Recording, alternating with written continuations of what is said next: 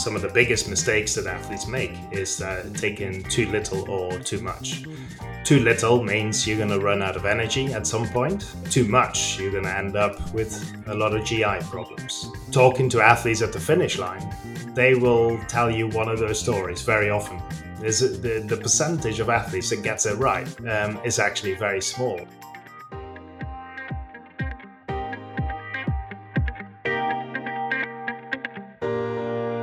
Hello and welcome to The Long Munch, the nutrition podcast for runners, cyclists and triathletes.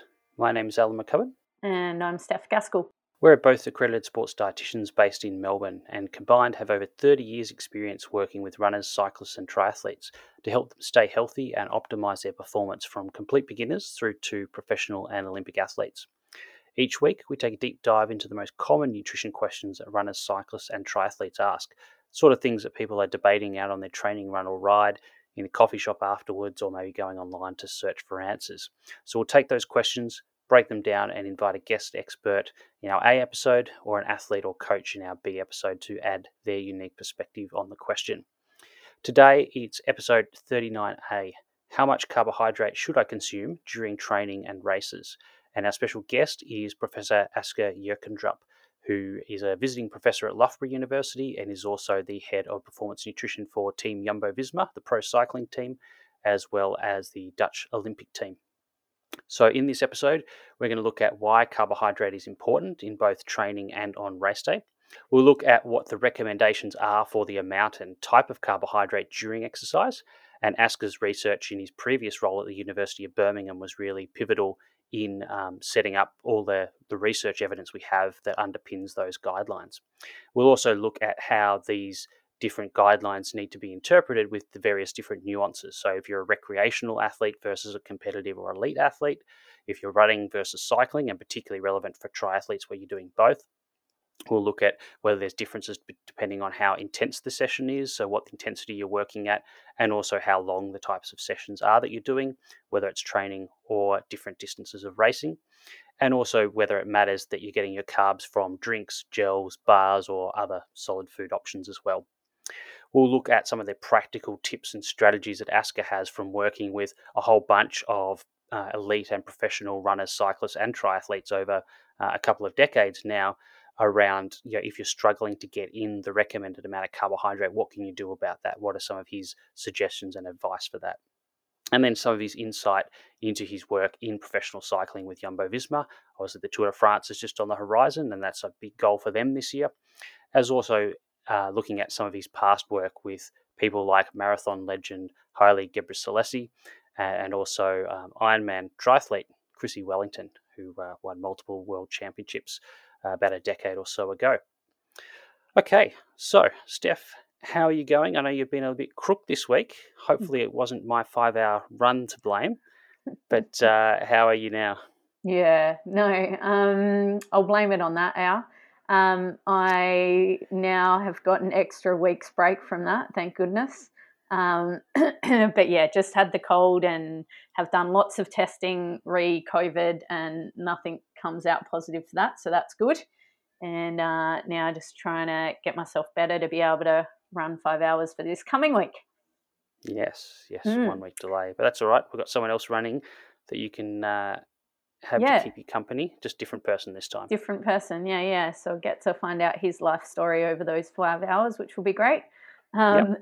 And what about you, Al? Keeping busy? Yeah, just flat out. It's that time of year. We've got to wrap up all the results for the end of semester 1 at the uni. So there's all of that going on. Obviously, this study that we've just been talking about, there's a lot of work that goes into that, which we talked about last week as well. So just doing all of those things, organising podcast episodes. Yeah, it's all happening at the moment. So I'm looking forward to the end of June when things are going to calm down a bit, I think. Fingers crossed. You always say things are going to calm down. We just get past this month, and then by the time you get there, something else has happened. But yeah, that's the plan anyway, and have a bit of a quieter July. Yeah, nice. I'm hanging out for August, so that's when I think I'll be becoming a bit more sane again. Yep. Well, the finish line's in sight. It is. Yeah. So, social media shout outs and questions, we had a few. We had a lot last week, I think, so not as many this week. But Instagram, we had Jessica Rothwell and also actually Kate Galash, both dietitians and sports dietitians. And they both mentioned that they're really looking forward to this one with some thumbs up. So looking forward to the episode with Asker because they've obviously followed his work and recommendations in terms of carbohydrate for exercise. On Twitter, Al? Yeah, we're just I messaged Sarah Gigante, who obviously did the podcast with us a couple of weeks ago around nutrition in very cold weather, just thanking her for her involvement with the podcast. And she got back to me, said thanks so much. She had a lot of fun, but that she'd also discovered an addiction to our podcast. She's been doing a lot of podcast listening recently. She's been off training a little bit and been binging the long munch. And she said that when she heard the anger during episode 1, it must have been our rant around low carb diets for endurance training. She said she had a good laugh at that and knew straight away she'd love the podcast. So she's been working her way through the catalogue, which is awesome. That's awesome. Maybe it means we will get back to those rants, but we will get a bit more fired up, I reckon.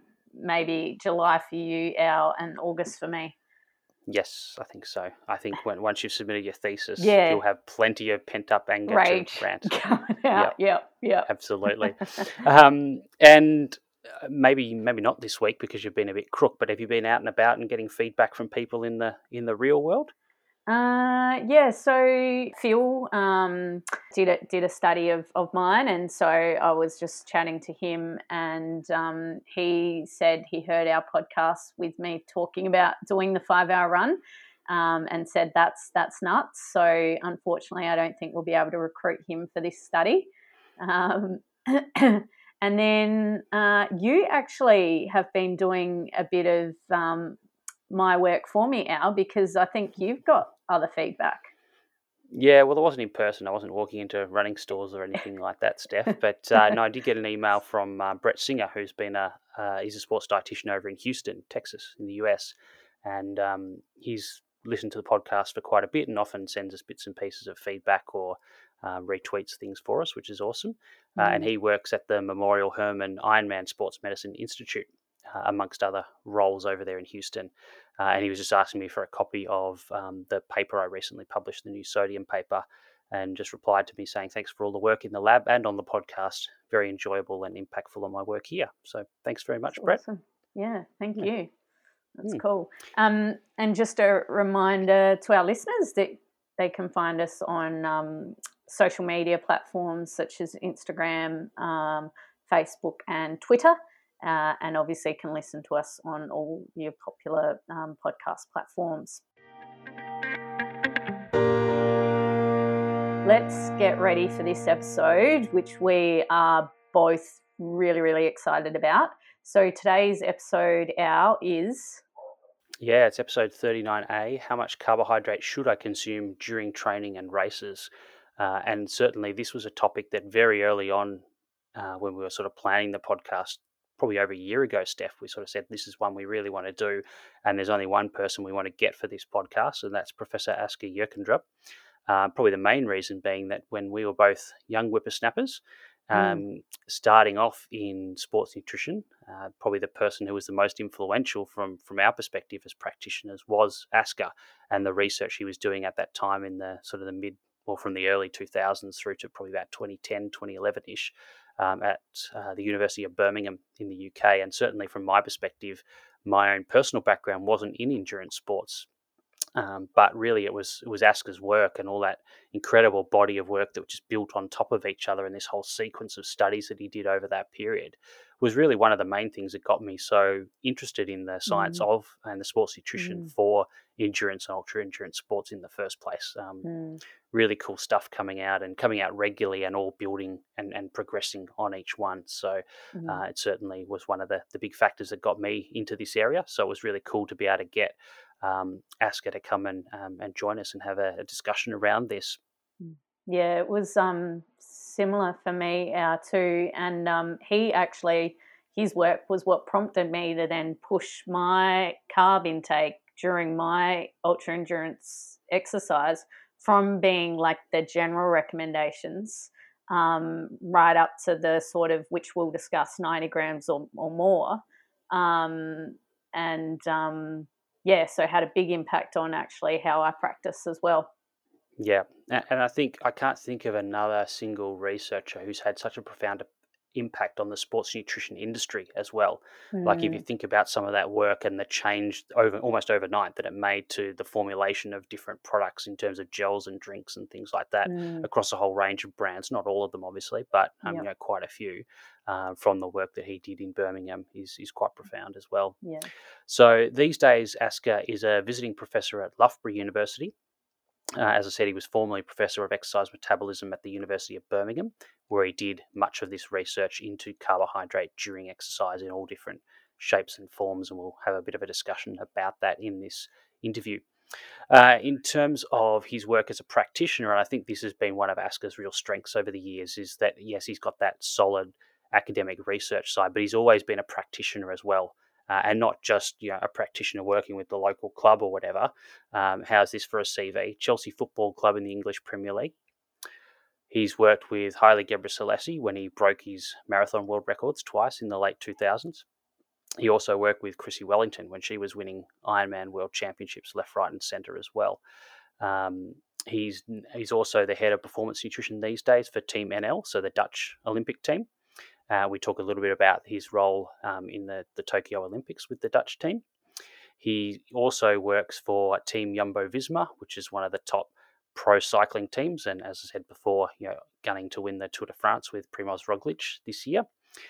He also has a role as the head of performance nutrition for the Red Bull Athlete Performance Center. So that's a center, there's actually two of them, one in Austria and one in the US, that looks after a whole bunch of Red Bull sponsored athletes across a whole bunch of different sports, from extreme sports and motor racing through to some of the endurance and ultra endurance sports as well. And if that wasn't enough, I don't know how this man ever sleeps, but he's also the co-founder and CEO of Core Nutrition Planning, and he'll talk a little bit about that in this discussion. His website, fuelthecore.com, and also his other website, which has a whole bunch of infographics around sports nutrition, mysportscience.com as well. So, yeah, it's fair to say he gets up to a lot and has done a lot over quite a long period of time. Yeah. It was great to have a chat to Asker. We were both really looking forward to it. So many questions. And I think where we wanted to really dig into is some of the nuances. I think people are pretty familiar with the general guidelines, but I guess people probably less familiar or had less exposure to discussions around, well, how do you change those guidelines in different scenarios? So whether you're running versus cycling, and triathlon's a good example of that.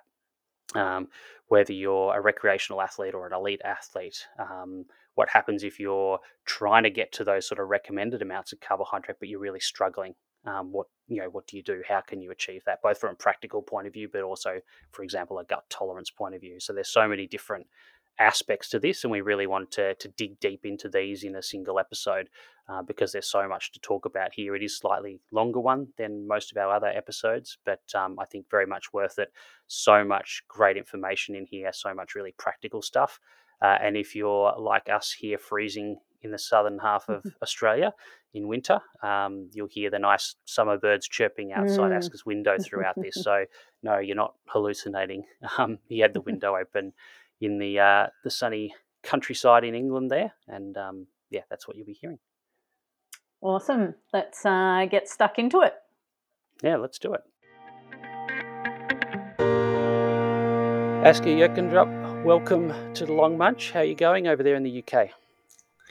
All good here. So thanks for having me. Oh, no, absolute pleasure. Steph and I were, when we first started the podcast probably 18 months ago now, we sort of said that there was a list of people that we really thought would be great to have a conversation with, and you were definitely on that list. So, it's great to have you here. Now, you've done just about everything, both as a researcher and an academic in that sort of scientific area of sports nutrition, but as well as a practitioner. You've worked in the English Premier League. You've worked in professional cycling. You've worked with the likes of Haile Gebrselassie and Chrissie Wellington, the Dutch Olympic team, and nowadays with the Red Bull Athlete Performance Center as well, and your own sort of private consultancy. But I'm curious how you got into sports nutrition in the first place. Where did that interest sort of come from, and also how you found yourself, now living in the UK?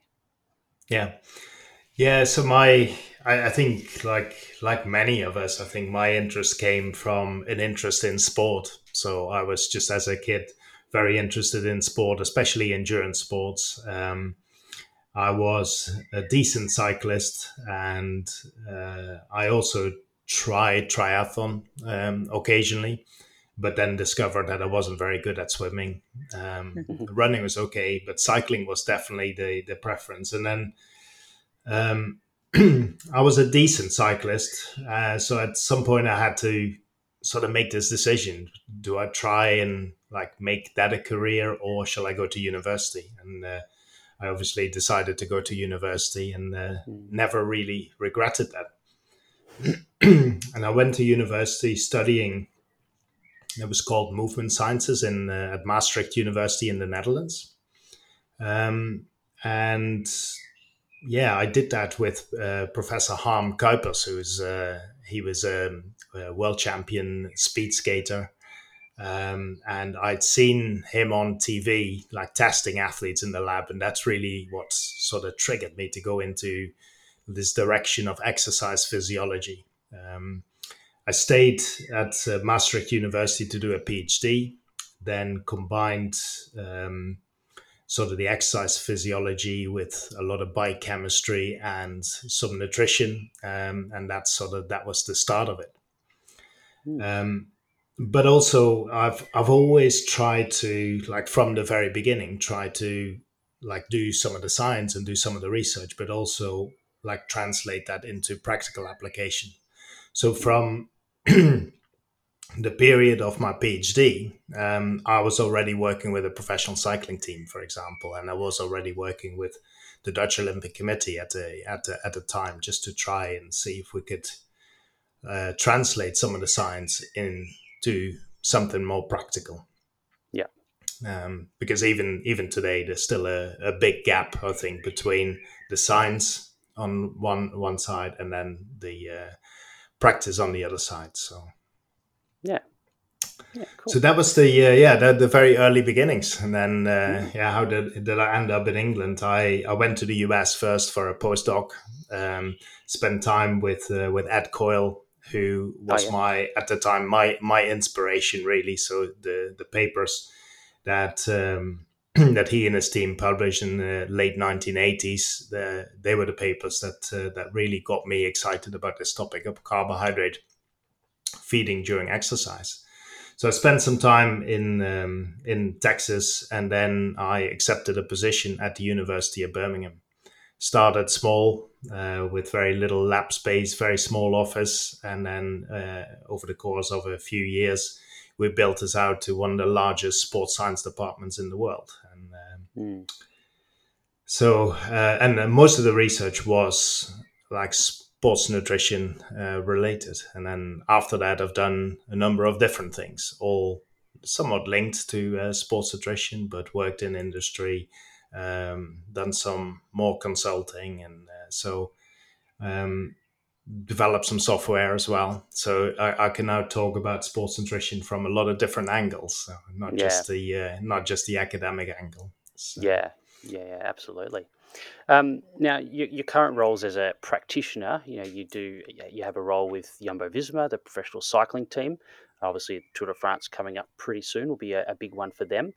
You mentioned obviously the Dutch Olympic Committee as well, and also the Red Bull Athlete Performance Centre. But can you tell us a little bit first about your role with Jumbo Visma and what you do in that role? Is you're consulting from home? Are you traveling with the team? Are you going to races? A bit of everything, and sort of how does that work? Yeah. Yeah, it's a bit of everything. So sometimes it's I could do the bits and pieces from home. Sometimes I travel with the team, and this is usually training camps, because I think they're more sort of meaningful in like actually trying to make changes. So the preparation phase is really important. So it makes more sense to travel in the training camps sometimes than it does in races. Yeah. And also during races there is support. So when I started with Jumbo Visma, it was a very small team. It was me and then a chef who actually did the day-to-day work with the team, and not even in all races, in some of the races. And over the last sort of few years, this is really built out now. And now I think the team is about 12 or maybe even 13 dietitians and chefs that work with the team. And the team has also grown, of course. So there's a women's team, development team, as well as the pro team. So how many riders are there in total there that you're looking after across both the men's and women's teams? I would say it's around 70 in total. So Yep. it's quite a large number, and they're always at different locations, of course. So that's one of the reasons why you need like a lot of people if you want to support it all. But I mean, that's pretty good in terms of having, like one sports nutritionist or dietitian to about 7-ish athletes. It's kind of a good number to have. This for sure. But there's also it's part of the system that was developed within the team, where we have software that really helps us to guide what athletes eat when they're at home, when they're in training camps, or when they're racing. But especially the training camps and when they're racing, the chefs and the dietitians, they help with the execution of it, of course. Yeah, definitely. And I think in terms of the number of athletes per dietitian, I think that would probably be the lowest of any team going around. I think most other teams might have maybe 2 or 3 nutritionists for a squad of 30 to 60 riders or something. Yeah, but that's also where we came from. It was very small to begin with, but then obviously we built something that really works, that the riders believe in, that the management believes in, everyone believes in, and but it's not easy to execute, because the whole logistics behind it also is an enormous operation. And so the sponsor Jumbo is a supermarket, and they take care of a lot of the operational side of that. Yep. Yeah, cool. And how about your role with the Red Bull Athlete Performance Center? I think a lot of people will be familiar with, obviously Red Bull as a brand and some of the different sports that they work in, and they do sponsor, endurance athletes in, running, cycling, triathlon, amongst others. But what does your role there involve? Yeah, so it's I think the official title is just head of performance nutrition for Red Bull. It's a very large number of sports, a very large number of athletes also. Athletes are really like everywhere, all over the world, and then the sports are indeed like some ultra endurance athletes, but also some of the very short sports, and Formula One is a big part of that, of course, and guys that fly planes upside down through tunnels, and so the variation is just incredible. So my role is to make sure that all of those athletes receive the appropriate nutrition support. So I don't have to do that myself. We have a team of people who deliver the nutrition services. Sometimes I get involved myself, but usually it's the team that is based in Austria or in LA. They deliver most of the services. So for me, it's just making sure that the right advice is given at the different places, that we give at all these different locations in all these different countries, different cultures, that we give consistent advice. Just making sure that we work with one sort of vision and one, because as you know, there's a lot of ideas and a lot of ways you could work in sports nutrition, and I try to streamline that, make sure that if you go to a Red Bull Athlete Performance Center, you always get consistent advice, and it doesn't matter who you get it from or where you go to. So yeah, cool. No, it all makes sense. Now, today we're talking about carbohydrate during exercise, and you mentioned obviously, following a lot of the work of Ed Coyle, and that sort of got you interested in sports nutrition. And I think for Steph and I, sort of coming through in the 2000s, it was very much the work that you guys were doing at Birmingham, which was sort of all the stuff coming out at that time on endurance sports, which I think got us really interested in that. And you did a whole series of studies on carbohydrate during exercise from sort of the mid 1990s probably through to the mid 2010s, really. Firstly at the University of Birmingham, and I think you're affiliated with Loughborough these days. But what sort of got you into that specific area of looking at carbohydrate during exercise, and how did you manage to string together, like, it's just so many different studies on that topic, one after the other over a period of 15 odd years? Yeah, I think I think unfortunately we don't see this very often. I see that now researchers are hopping from one topic to another topic, and what we try to do is really tell a story and very systematically, like, address all the questions that we had. Some were more fundamental questions, like how does this work? Others were like more practical questions, it's like how much and how, and a lot of the questions came from practice, listening to athletes, listening to the questions that are still out there today, I think, and then turning it into research questions. But it wasn't the only topic that we worked on. So I did work in obesity and diabetes research as well, that fewer people know about.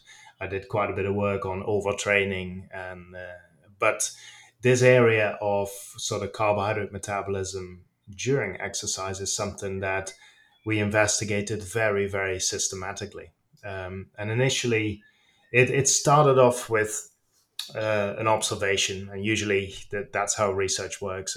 You start with an observation. The observation was that in all those studies, it seemed that you couldn't get more carbohydrate use from a drink or whatever you used, a gel, or you couldn't use more than 1 gram per minute or 60 grams of carbohydrate per hour. And that really got us thinking. It's like, why? What is that limitation? Why is it only 60 grams an hour? So we designed a whole series of studies to find out what that limitation was. We looked at gastric emptying. We looked at with stable isotope tracers, what's actually happening in the muscle. Is there a limitation in the muscle? It turned out it wasn't any of those factors, and the only thing that we were left with was it had to be something absorption related. And that's interesting, because even today you can read in textbooks that the capacity of the gut to absorb carbohydrate, absorb glucose, is virtually unlimited. And so here we had an observation, the only reason we could really explain it, if the gut was limiting and absorption was limiting. And then once we had established it had to be that, we then started to look at, okay, is there something we can do about it? Can we speed up absorption? And by working with different types of carbohydrate that use different transporters in the gut, we were able to find ways. So once we had established that, it was like, okay, now we know a mechanism how to improve this.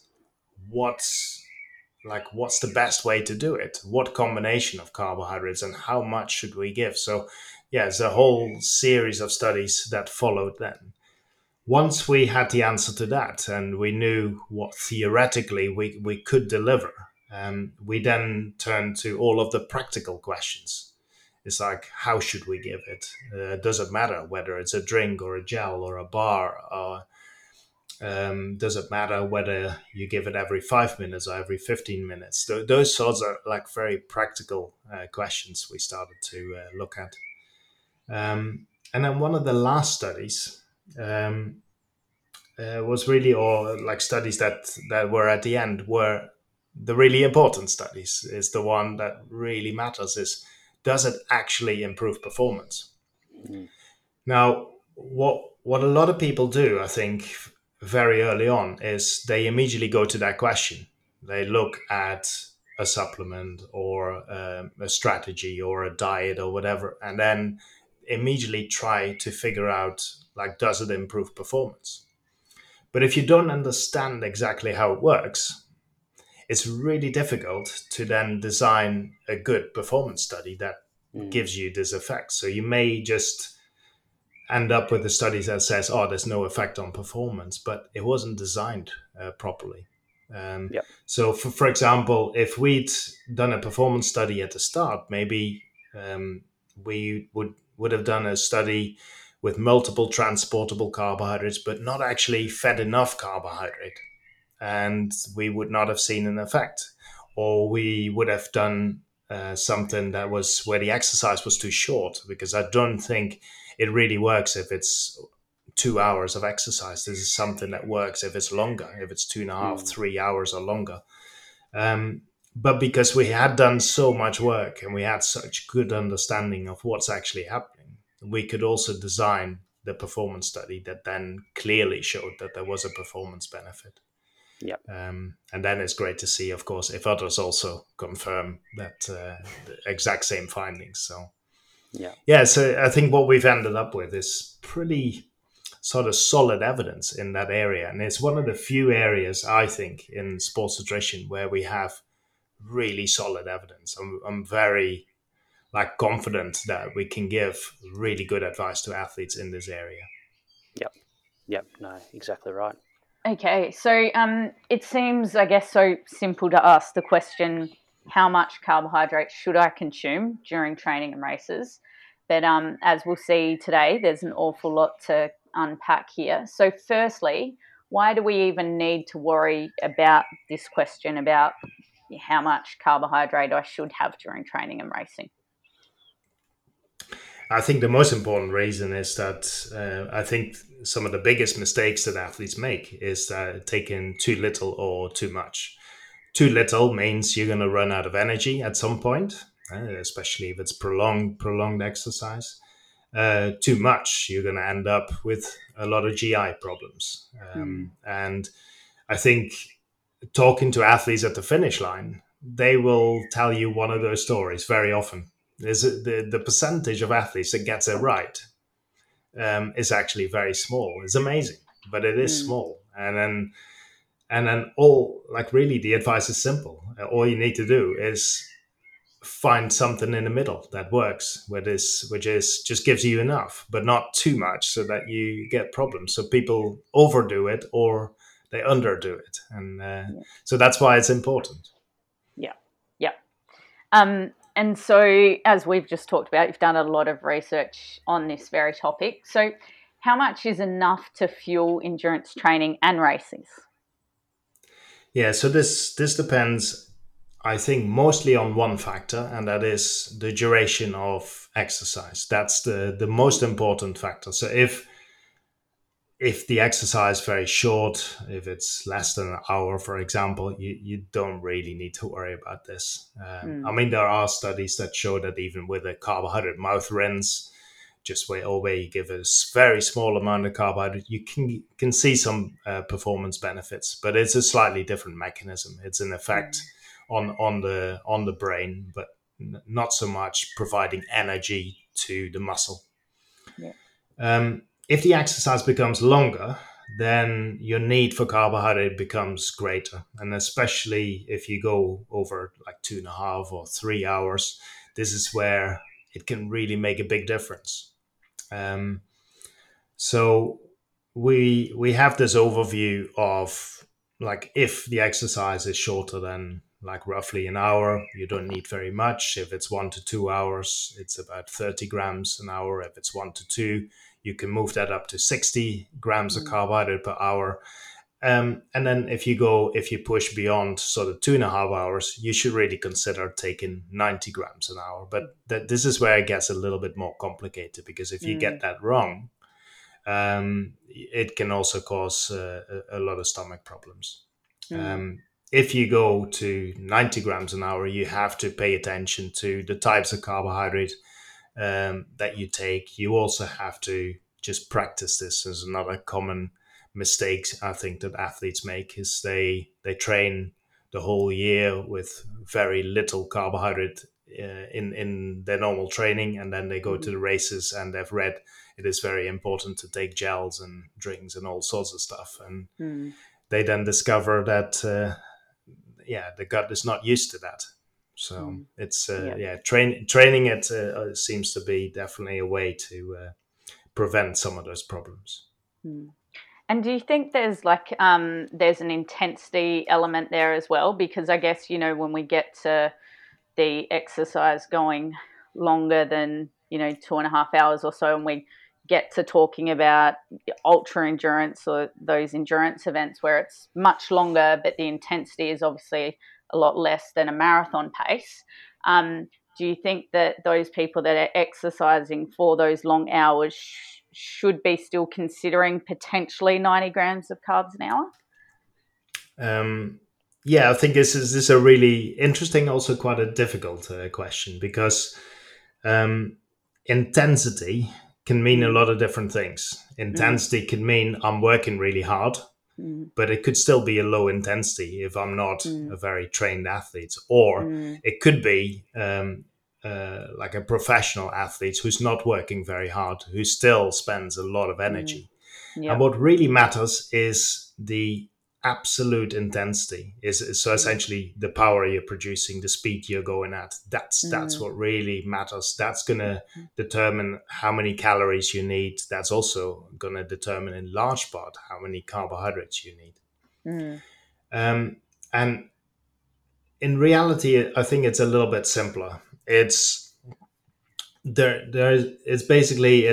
almost like an on or an off. So if you're above a certain absolute intensity, you can just work with the 90 grams an hour. And it doesn't matter what type of athlete you are. As long as you spend enough calories, it's fine. You can try this 90 grams. Of course, if you're running sort of a 5-hour marathon, that's sort of 4.5-5 hours is for a marathon. I think it's sort of cut off where I would say you don't need to worry about sort of 90 grams an hour, and it's probably just much better to take a lower, smaller amount of carbohydrate and just go safe on GI problems. But I think even someone who runs a 4-hour marathon, I think they can benefit from 90 grams an hour. If you calculate it, because there's a lot of athletes also like worried about their weight and everything. And there's always the question, but should I take that much? But if you calculate it, it is not actually that much. You can never replace the amount of energy that you're using during exercise. It's still only a percentage of that you're replacing, even if you take as much as 90 grams an hour. Yeah. And you've already kind of touched on this, but I guess going into it in a little bit more detail.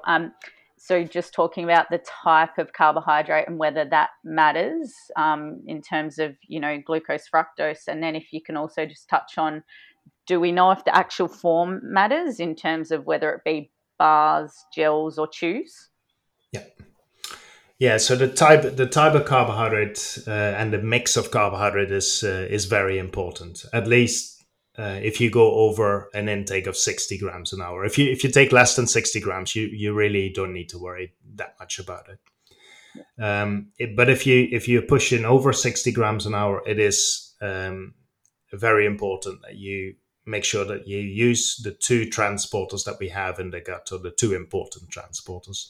One of them is the SGLT1. It's the name of the transporter. It transports glucose. But it doesn't matter whether you take glucose or something like maltodextrins, for example, because the maltodextrins are essentially glucose. They're broken down very quickly in the intestine. It becomes glucose, and then it uses the SGLT1 transporter. The other transporter is GLUT5. That's a transporter that uses fructose, and it only transports fructose. So you need a combination of something like glucose or maltodextrins, or it could be a starch that is broken down to glucose, plus fructose. The ratio of those two There is no, well, let me say first that because you read a lot about the optimal ratio. I don't think there is an optimal ratio. It's nonsense. Yep. What you need to do is you need to saturate the SGLT1 transporter, and you do that by giving 60 grams per hour.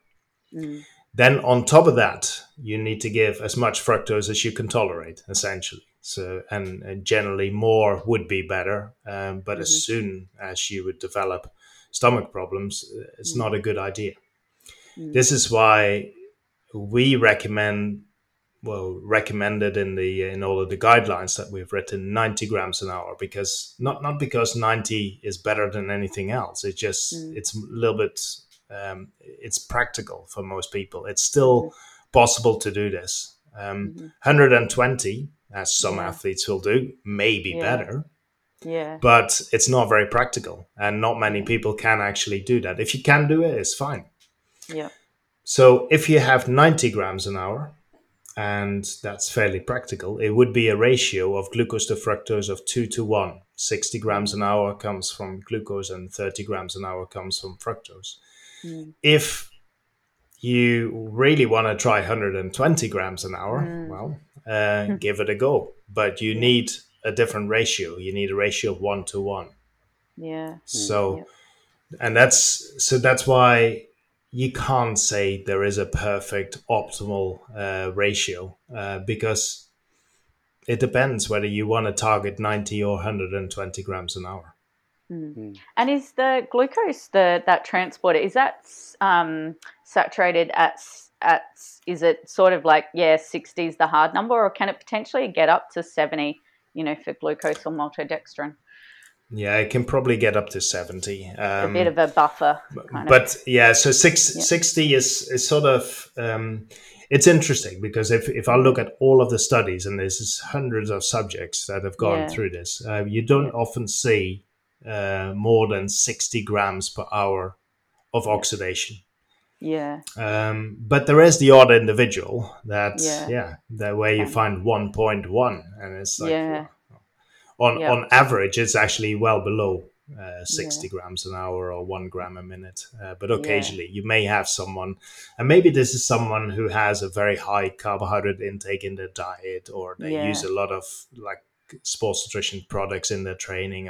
Don't know, because it is trainable. But and so we know for those glucose transporters, that ceiling is around that 60-ish grams an hour. Do we know if there's a similar ceiling for the fructose transporters, and roughly where that would be? There doesn't seem to be, or at least I can't. If I go back to the literature, I can't really see what that ceiling is. What the limiting factor there is just GI problems. We know that if you just give fructose without the glucose, that's a great recipe to get some diarrhea and all sorts of GI problems.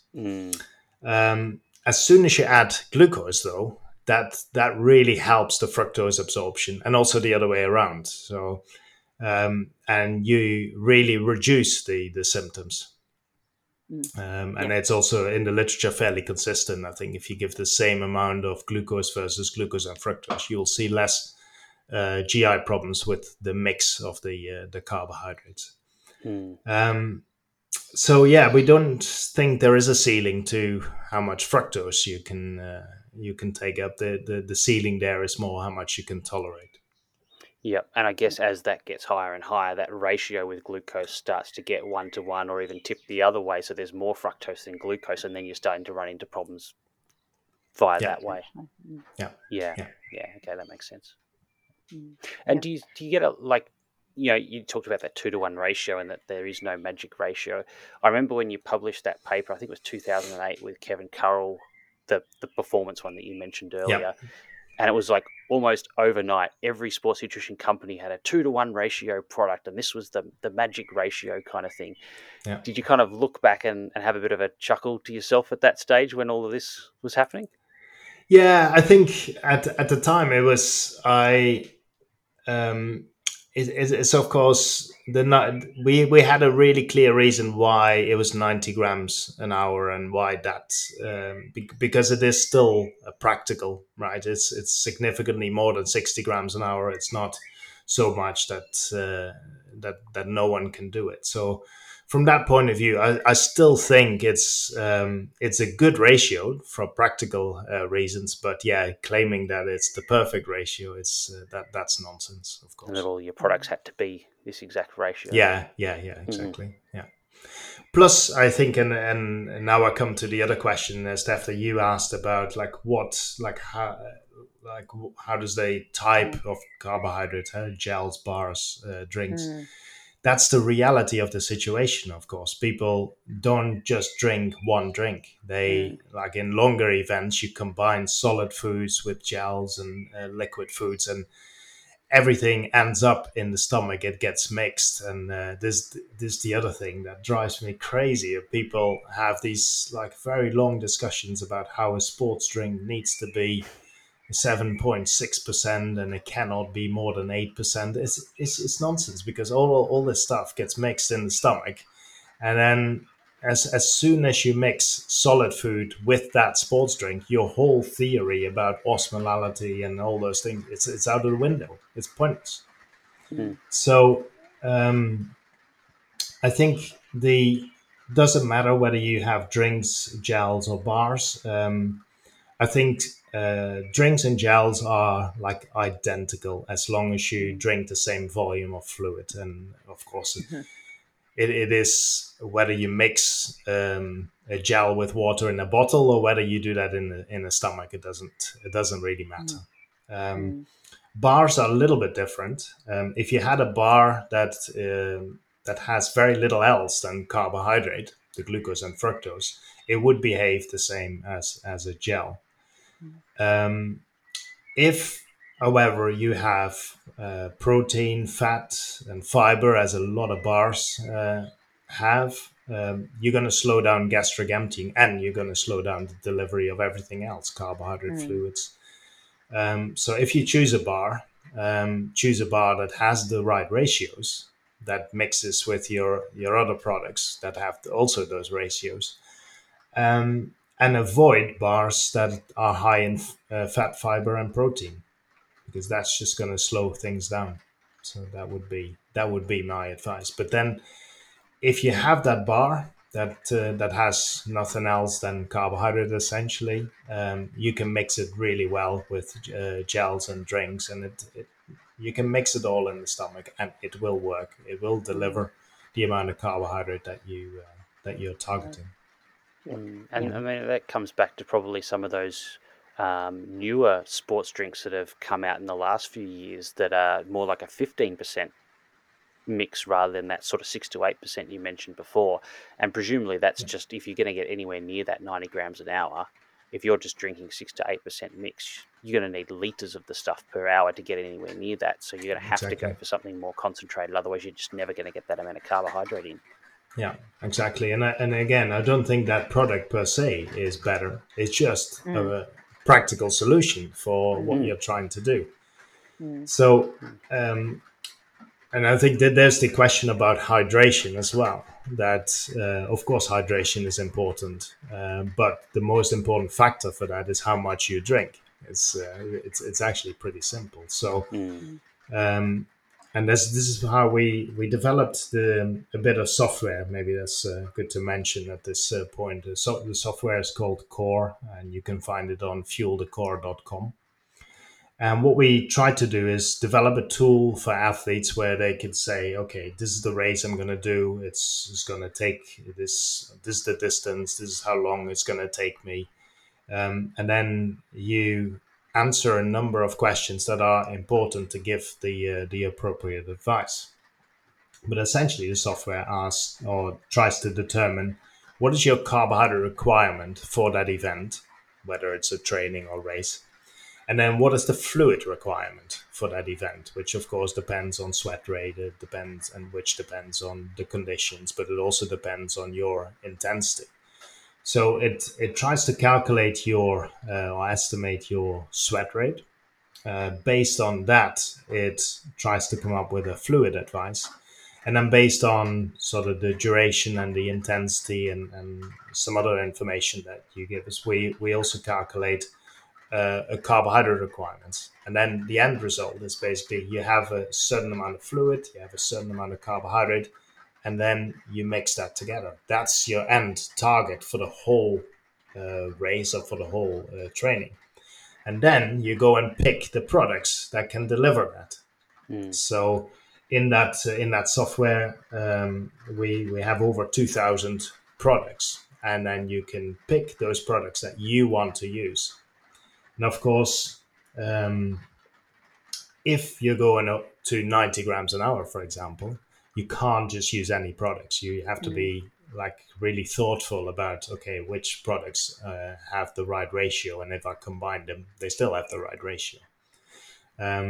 So the software does help you with that. So that's maybe a tool that people can look at, and that will help. It takes what we've discussed so far as the basis, but then it also personalizes a little bit. And one of the ways it personalizes it is if you're someone who never trains with drinks or gels, for example, then 90 grams an hour could be quite a lot. But if you do that all the time, it's not going to be a problem. So how used you are to taking carbohydrate will also affect the advice that you will receive. The same thing with if you have an athlete who doesn't or tries to avoid carbohydrate normally in their daily life during training, and there's quite a few athletes like that.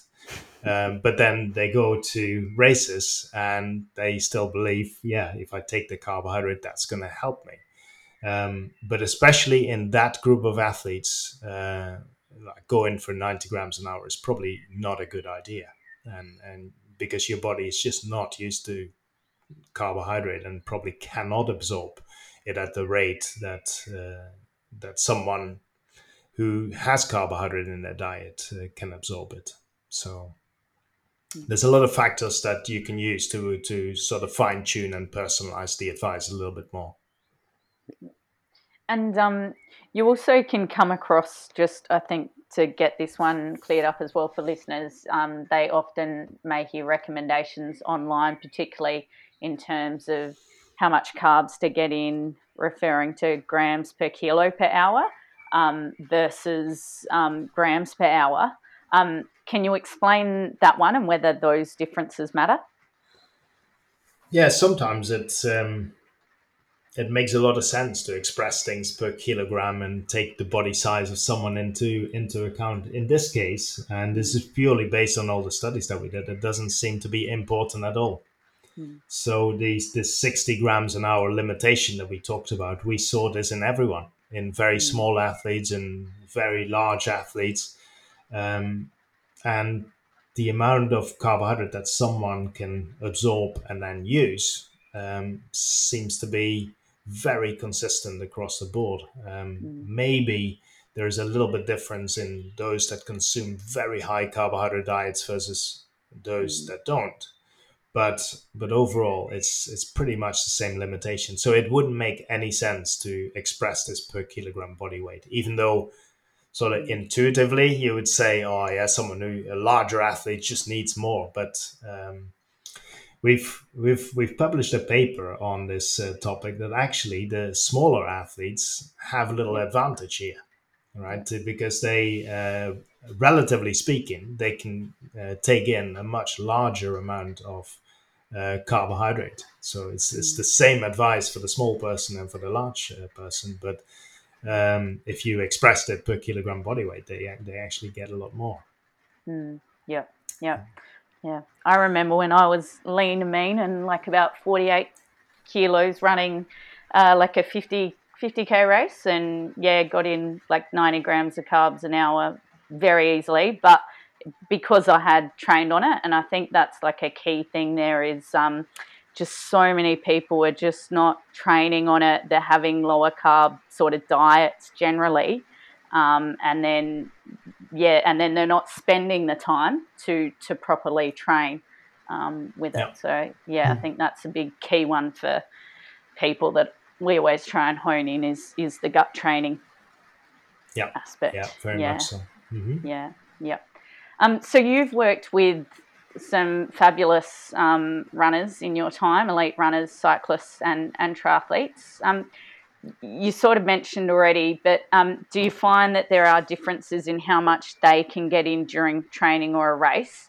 And if so, is it a gut tolerance issue, or is it more like a practical issue, or is it something else? Because I know, like, at least what I've read in terms of you working with Hallie, Gabrielle Celesi and Chrissy. Chrissy, I think, was getting up to, I'm not sure, 120. Gabrielle maybe up to 90 or so. Mm-hmm. Yeah. Yeah, so I think it's also slightly different times because it's so long ago now that it was all very new. 90 grams an hour was just unheard of at the time. Now it's a little bit more common, but at the time, like even a marathon runner who'd take 30 grams, that would probably be the record holder. 30 grams an hour. So to then go from 30 grams an hour, actually, I don't think that highly. He just drank water before that. So we went from just drinking a few sips of water to 90 grams an hour. It's a big jump. And it's the interesting part of that story is that actually happened in the London Marathon. That was the first time in his life that he actually ran out of energy. He'd never experienced that before, but and so after that he tried to get help and to see how it could be improved, and then of course we the advice was 90 grams an hour from the start, but it took a long time to actually build up to that, and but he never had any problems with taking that amount. It's like he could tolerate like incredible amounts. It was never a problem. And in terms of that taking a while to build up, are we talking months or years to get to that 90 grams an hour from essentially zero? Months, yeah. And maybe even this is where the literature is still lacking a lot of evidence. I think it's like how long does it actually take, and what's like how much can you really adapt it? So we just have to go back to animal studies, and in animal studies, it seems that this adaptations is incredibly rapid. So it's just days. It's not even months. It's like days. You can see these adaptations, and in humans, we just don't know how often you need to train it, how many times a week. If you do, because it's probably not something you would do every day, but. So there's still a lot of questions there of like what is the best way, and maybe it doesn't matter that much as long as you do practice it at least once a week or something. What pardon the pun, but what's your gut feeling about that? Like in terms of how frequently people need to do this to be able to get that adaptation? Is it once a week, twice a week, more often? I think you can get pretty good adaptations with once a week, and then I can see. Actually, it's very easy to do. You just start at the amount that you can tolerate, and just like try to really push the intake on, like I don't know, Saturday long run or Sunday long bike ride. And you will see that in over the course of 4 or 5 weeks that what you can take in improves massively. So something like an amount that the first time is problematic or at least very uncomfortable becomes really comfortable after just 5-6 weeks. So that doesn't necessarily mean that absorption or anything is improved, but it's like the tolerance and how that feels, which of course in races is going to be really important too. That can improve in just a few weeks. So just doing it once a week. And it's interesting because I think a lot of, particularly at elite level cyclists, that's quite common now and has been, I think, for a while. But probably in runners, they're the ones that are struggling to get to those levels a bit more. Do you think that's because it is harder in running, or do you think it's just that they haven't put in that sort of application to try it as much maybe as the cyclists have done? They need to do it more. I think it's a little bit of both. Although from the studies that we've done, I would have to say it's completely trainable, because we've seen runners go to tolerate 90 grams an hour with zero problems, like no problem at all. There's always the argument, but it's this up and down movement of the gut, and I get some of that. But I think it is trainable to a very large degree. And of course, cyclists, generally their training sessions are longer. They're very used to taking carbohydrate with them because they know what happens if they don't. And so they're just a little bit more used, and runners will do a lot of sessions without any food, maybe even before breakfast. And so it's definitely the less trained than cyclists. So I think just adding in a little bit of training, that gut training, would definitely help in that group. And I guess on the bike, one of those advantages is it's much easier to carry all that carbohydrate with you. You know, you've got jersey pockets, you've got various ways you can attach it to the bike itself, and triathletes will do that all the time as well. Any sort of practical tips for runners or people who are going out doing run training sessions, even if they're triathletes, in terms of how they can get that amount of carbohydrate? Obviously on race day it's different because you've got aid stations and things. But when you're just going out and training on the weekend, any tips on how people manage to achieve that practically? Yeah, I mean, you've got race stations in marathons and some ultra runs, but not in all, right? So there's also ultra runs where you have to just take everything yourself, and then it becomes a real puzzle. It's like, what are you going to do? How much you're going to target? So the practical questions are incredibly important, I think. But what we did in Ethiopia was, with very limited sort of resources, we had a figure eight course where at the center we had a table, or two tables actually. One table where they would pick up the bottle and then they would drink from that bottle, put it back on the second table, and then they would do their loop, and they come back, grab the same bottle again and drop it at the other table. So that's something I think that a lot of people can do just in that way, just to make sure that every like 10-15 minutes you can take some of that drink, or if you really want to, ideally probably you simulate exactly what's going to happen in the race. So see how often are these aid stations in the marathon, how many minutes is it until the next aid station for me, and then just design your little training course like that, but make sure that in the center you have your drinks available all the time. Yeah, makes sense. Cool. It's also, I guess, very common for athletes to kind of say, and you hear this all the time when you're working with athletes, they say, oh, I'm well fueled at the start. Like when I go out, whether it's training or a race, I'm well fueled at the start because I've, eaten plenty of carbohydrate in the lead up to that. And so my rule of thumb is I don't have anything for the first 2 hours. And then after that, I start taking my carbohydrate. I can see the smile on your face there because you've probably heard this story as well. Do you feel that that's a sensible approach or not? And what do you recommend with the athletes that you work with? I would recommend to start as soon as possible. It's the same argument with drink to thirst. It's like, of course you can wait till you're thirsty and then start your drinking plan. But it's probably best to start immediately. The first hours of a long race, the gut is still working very well, so it'll absorb things without any problems. 3-4 hours into a hard race, that may be very different, and absorption may become impaired, gastric emptying may become impaired. So the gut is not functioning as optimal anymore, and you're probably causing more and unnecessary GI problems. You could have started very early on with like smallish amounts.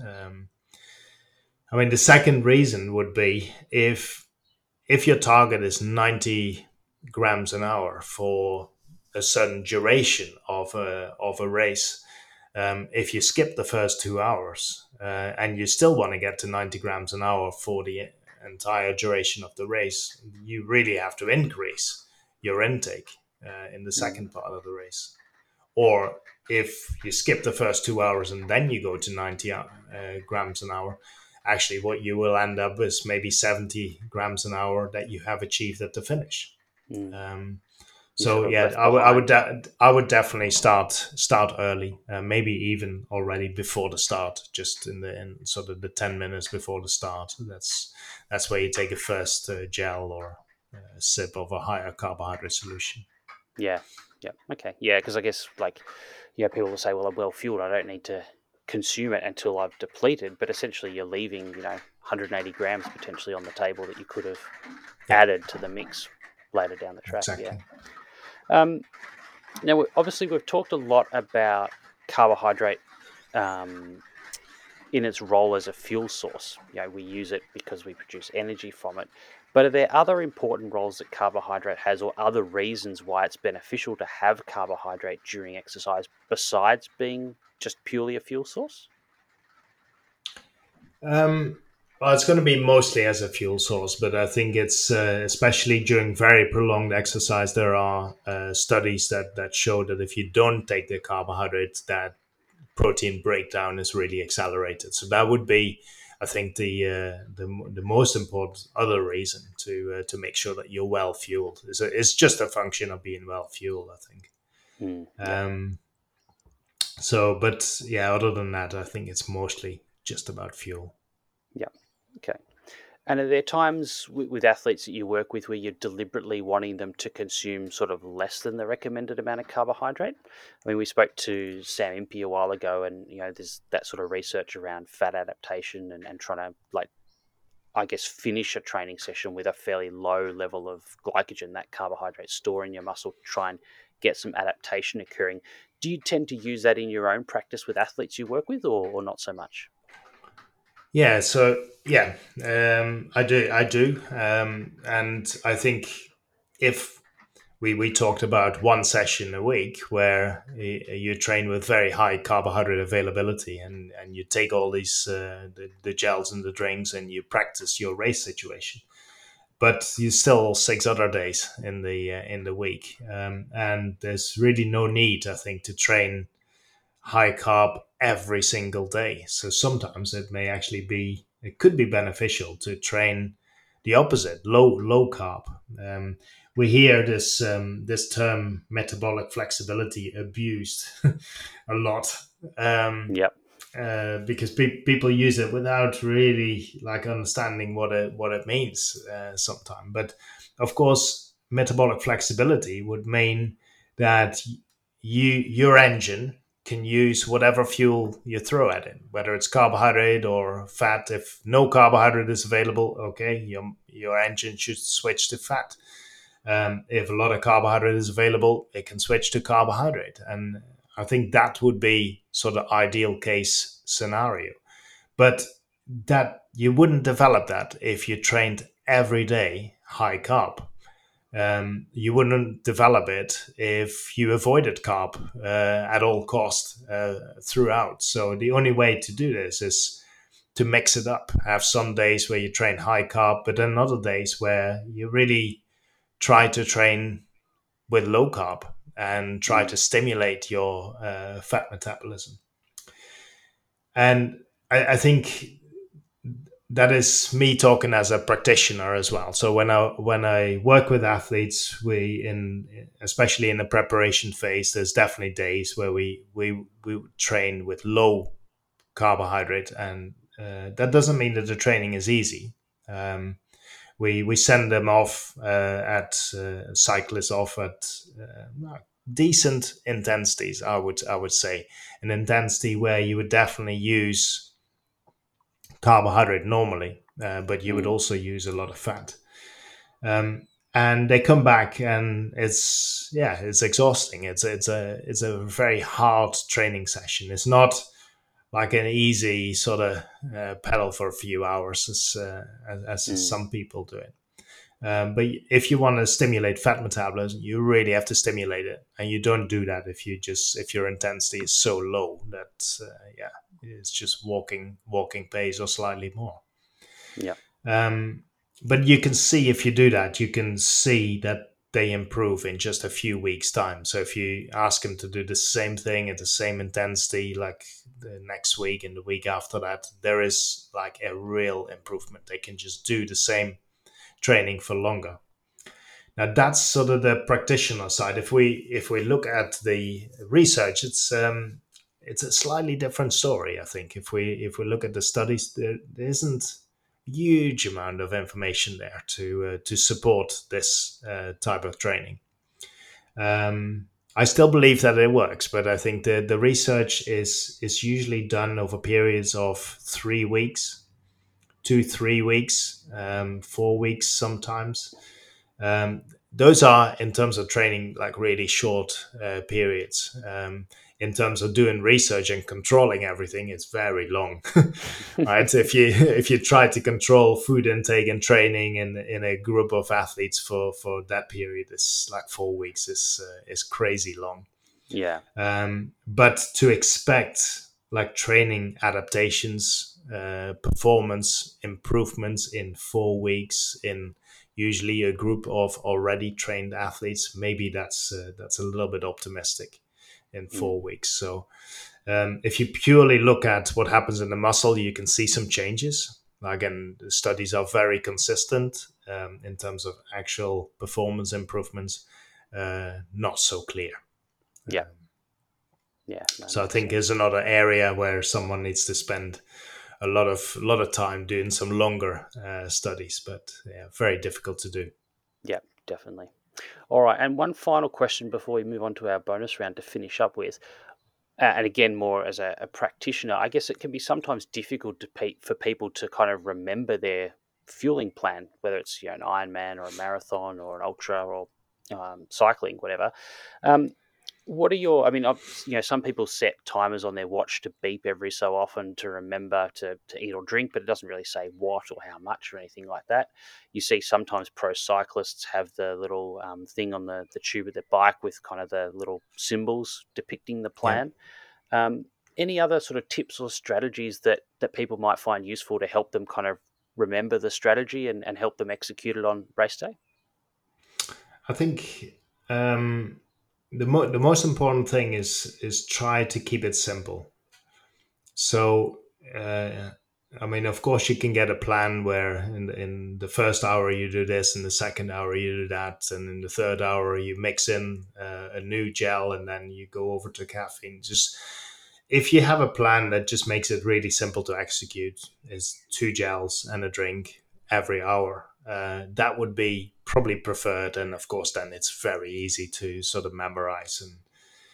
And it's not always possible, and especially in Ironman races, it's sometimes very difficult to do those sort of things, because you have phases where you want to build in solid foods and gels, and then you want to move to drinks a little bit more. Something that we struggled with this when we developed this software, the core software as well. So I think in that case, and the software does this for you, it just gives you this little cheat sheet that you can wrap around your wrist or put on the top tube of your bike, that basically tells you this was the plan that you had. These are the times that you need to take it. And so the top tube stickers that you mentioned, they actually come from that idea. That's gosh, it goes back 5 years now, I think. That pro riders started to use that. Well, I might hand over to Steph now to finish up with our bonus round. Yeah, cool. All right.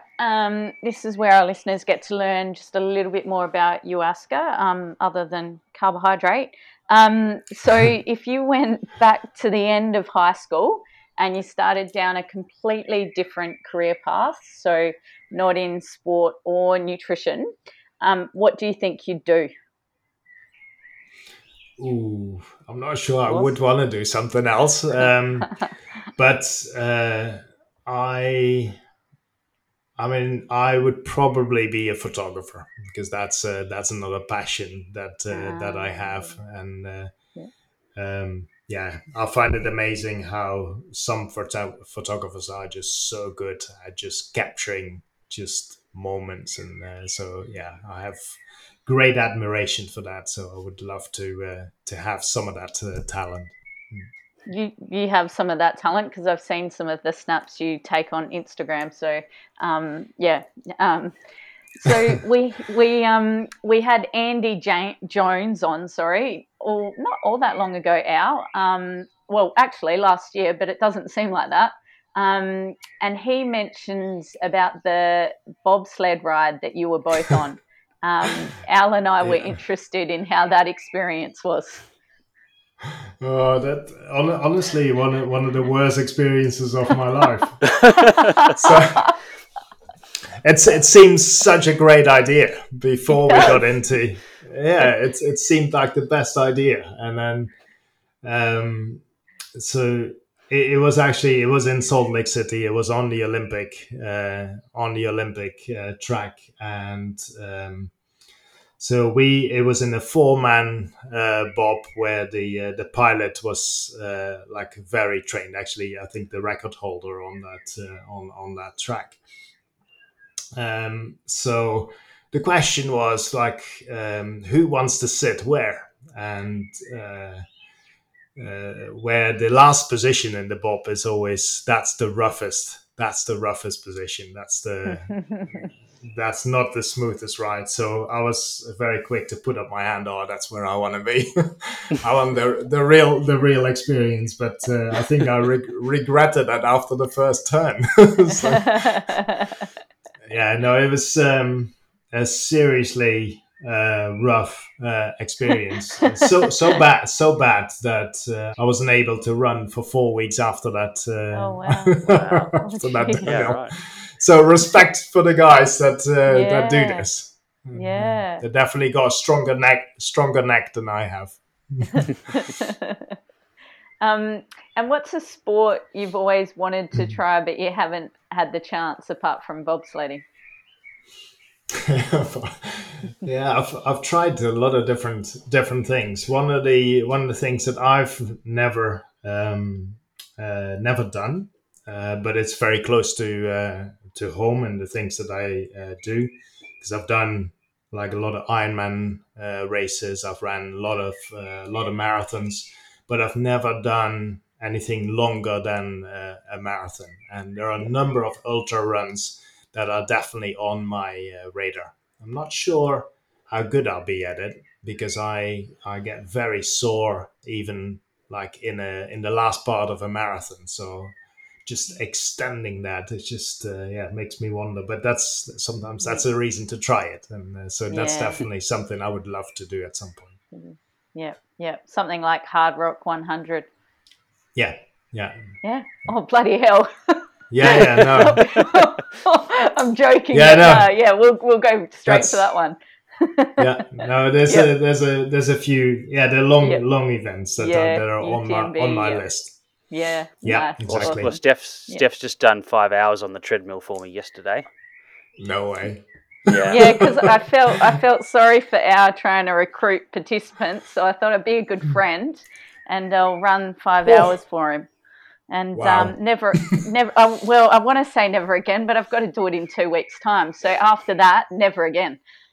Oh wow! Easy on the trails, but on the treadmill, horrible. Yeah. Wow, that's crazy. 5 hours. Can't even imagine. No, you don't want that, didn't you? You did a 5-hour study. Or was that on a bike? I can't remember now. That was on a bike, yeah. On a bike, it's no problem. Well, it's a bit boring, but it's no problem. Yeah. And your favourite moment from the Tokyo Olympics or the Paralympics? Ooh, that's hard. I think tricky one.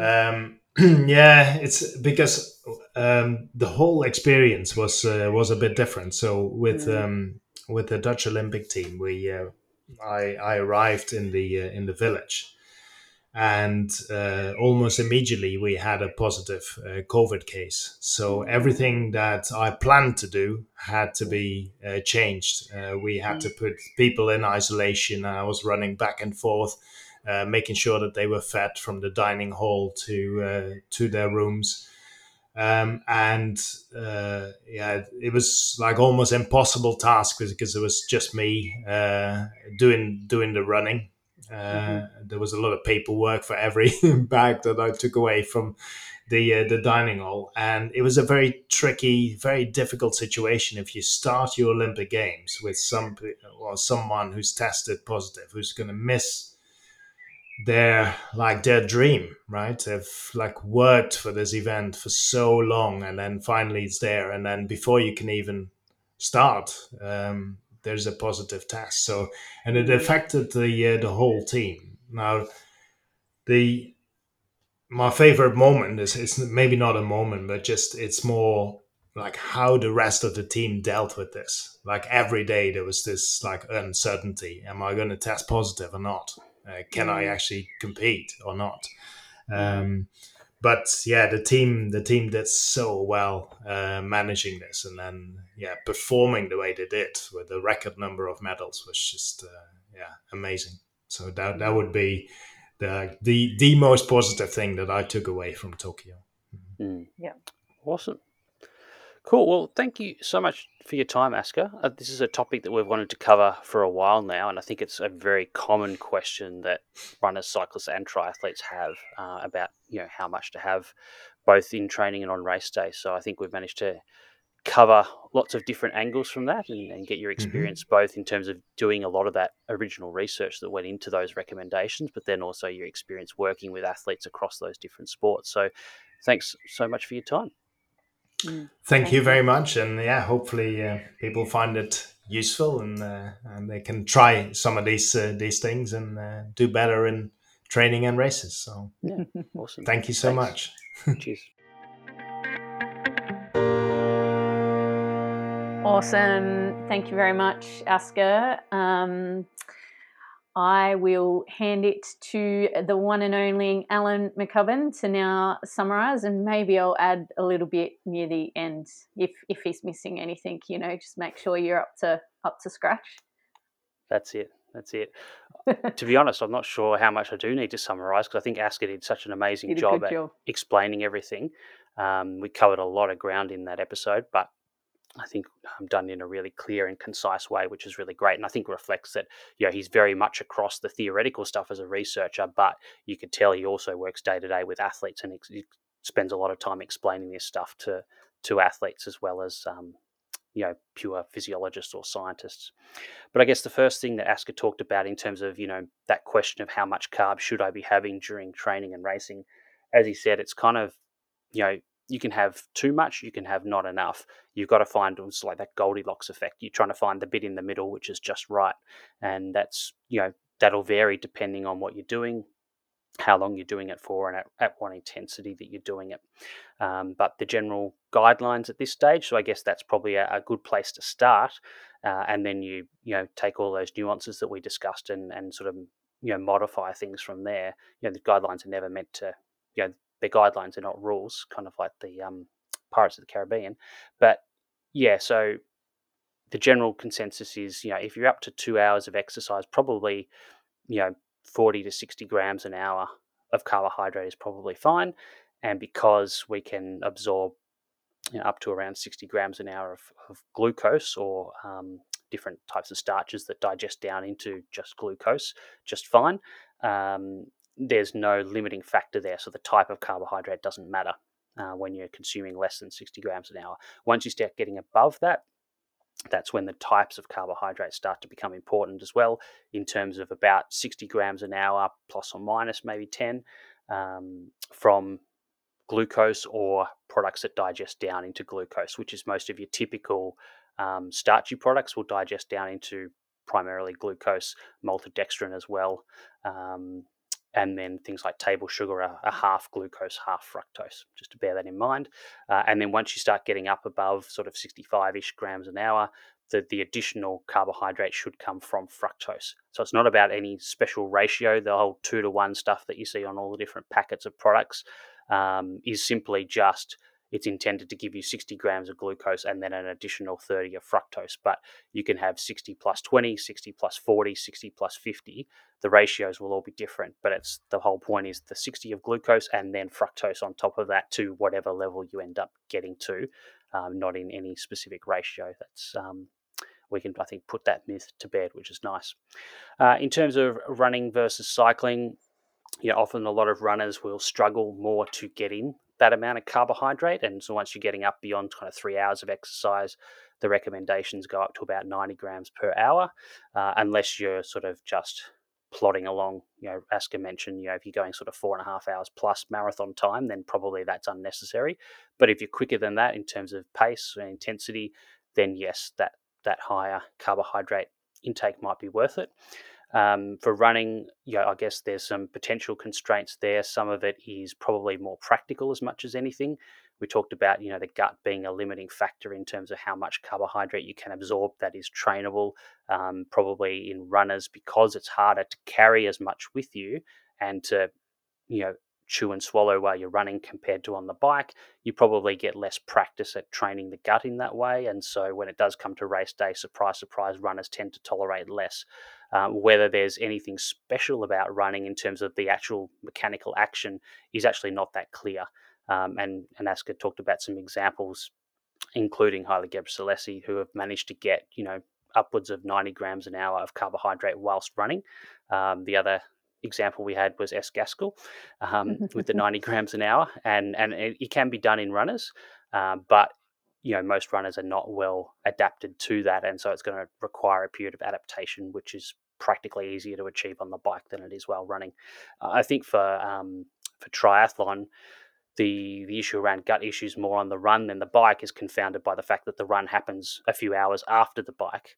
And so is it the fact that it's later in the exercise, or is it something special about the running itself? Not 100% clear. There hasn't been that much research into running versus cycling, but it doesn't look like there are major differences that we can tell. It's just more about a matter of doing that gut training. If you want more about that gut training, I think we touched on that, Steph, back in episode 7A, which we talked about, why do I get gut issues during exercise? So if that is you and that's stopping you from getting more carbohydrate in, recommend you go back and have a listen to that episode 7A of the podcast, and you might find some little pearls of wisdom in there for you. And then finally, I guess we talked about some of the practical things, having access to carbohydrate and opportunities to consume it during exercise. We kind of put to bed that myth about the 6 to 8% carbohydrate drink in terms of sports drinks and things, because everything mixes in your gut. It's going to mix with the gels and the bars and everything you eat anyway, so it doesn't end up as 6 to 8%. And in fact, a lot of the modern sports drinks that are helping people get to those higher levels of intake are more around the 10 to 15%. If you think about things like Morton or SIS Beta Fuel and these kinds of products, and generally people are having those without any specific issues. They're not causing major issues across the board in people that use them. They're designed to do quite the opposite. So that helps if you have those more concentrated forms of carbohydrate, notwithstanding you still need fluid from a hydration point of view, then that can help you get that carbohydrate in.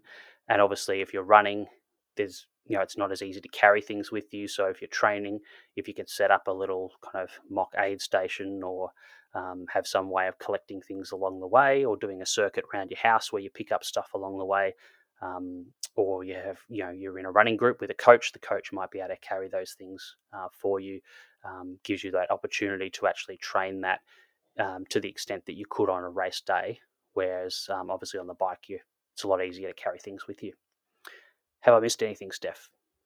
No, you've done well, but I'll add a spin just in terms of the gut relation, just because that's what I love and that's what I'm writing. Yeah.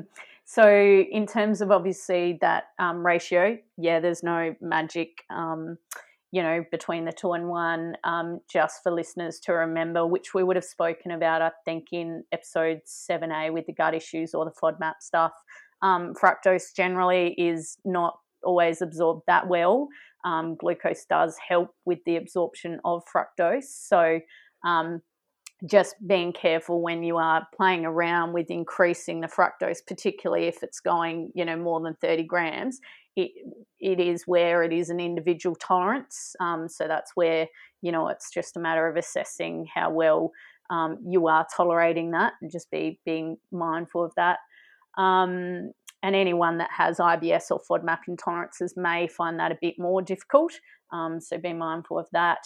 And then I just say, again, in terms of the carbohydrate recommendations and going for the higher amounts, we may find that it can be less well tolerated perhaps in the longer duration exercise, so the ultras, just because of other factors as well, just where the gut is not functioning as well. So emptying, motility, digestion is seen perhaps not to be as good as when it's in that shorter duration. And hopefully we'll be able to explain some of those things when I am able to submit these 2 papers and thesis, so we can add on top of that. But yeah, very good summary for sure. Yeah, cool. And I guess just coming back to that, if people are struggling with those sort of gut issues in that ultra endurance stuff, then it's looking beyond it's just the gels or it's just the type of carbohydrate. It's looking at all the other factors that we talked about in episode 7A. Yeah, and even what we spoke about in this one, where are you actually doing any gut training, and are you actually doing your sessions with consuming carbohydrate, and what's your actual day-to-day diet like in terms of carbohydrate intake?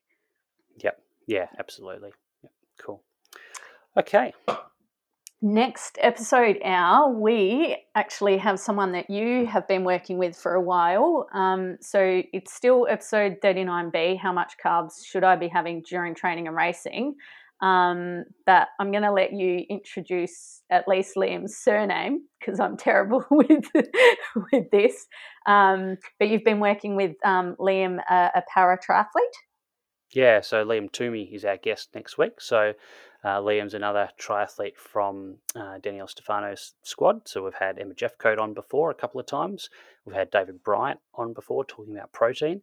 And now we've got Liam. So yeah, Liam's one of the para-triathlon guys. He's over in Girona in Spain at the moment. So good to catch up with him over there and find out what the life of the endless summer's like. And how warm it is over in Europe at the moment, because I know, speaking to the guys, it's been pretty hot. So yeah, we'll have a chat to Liam. We did some work with him earlier this year around how much carbohydrate he's having, particularly in training. The para-triathlon events are fairly short by their nature. They don't need a lot of carbohydrate, but where he does need some is more in some of the longer training sessions. So we'll talk a little bit about the work that we did there, and what's come of that.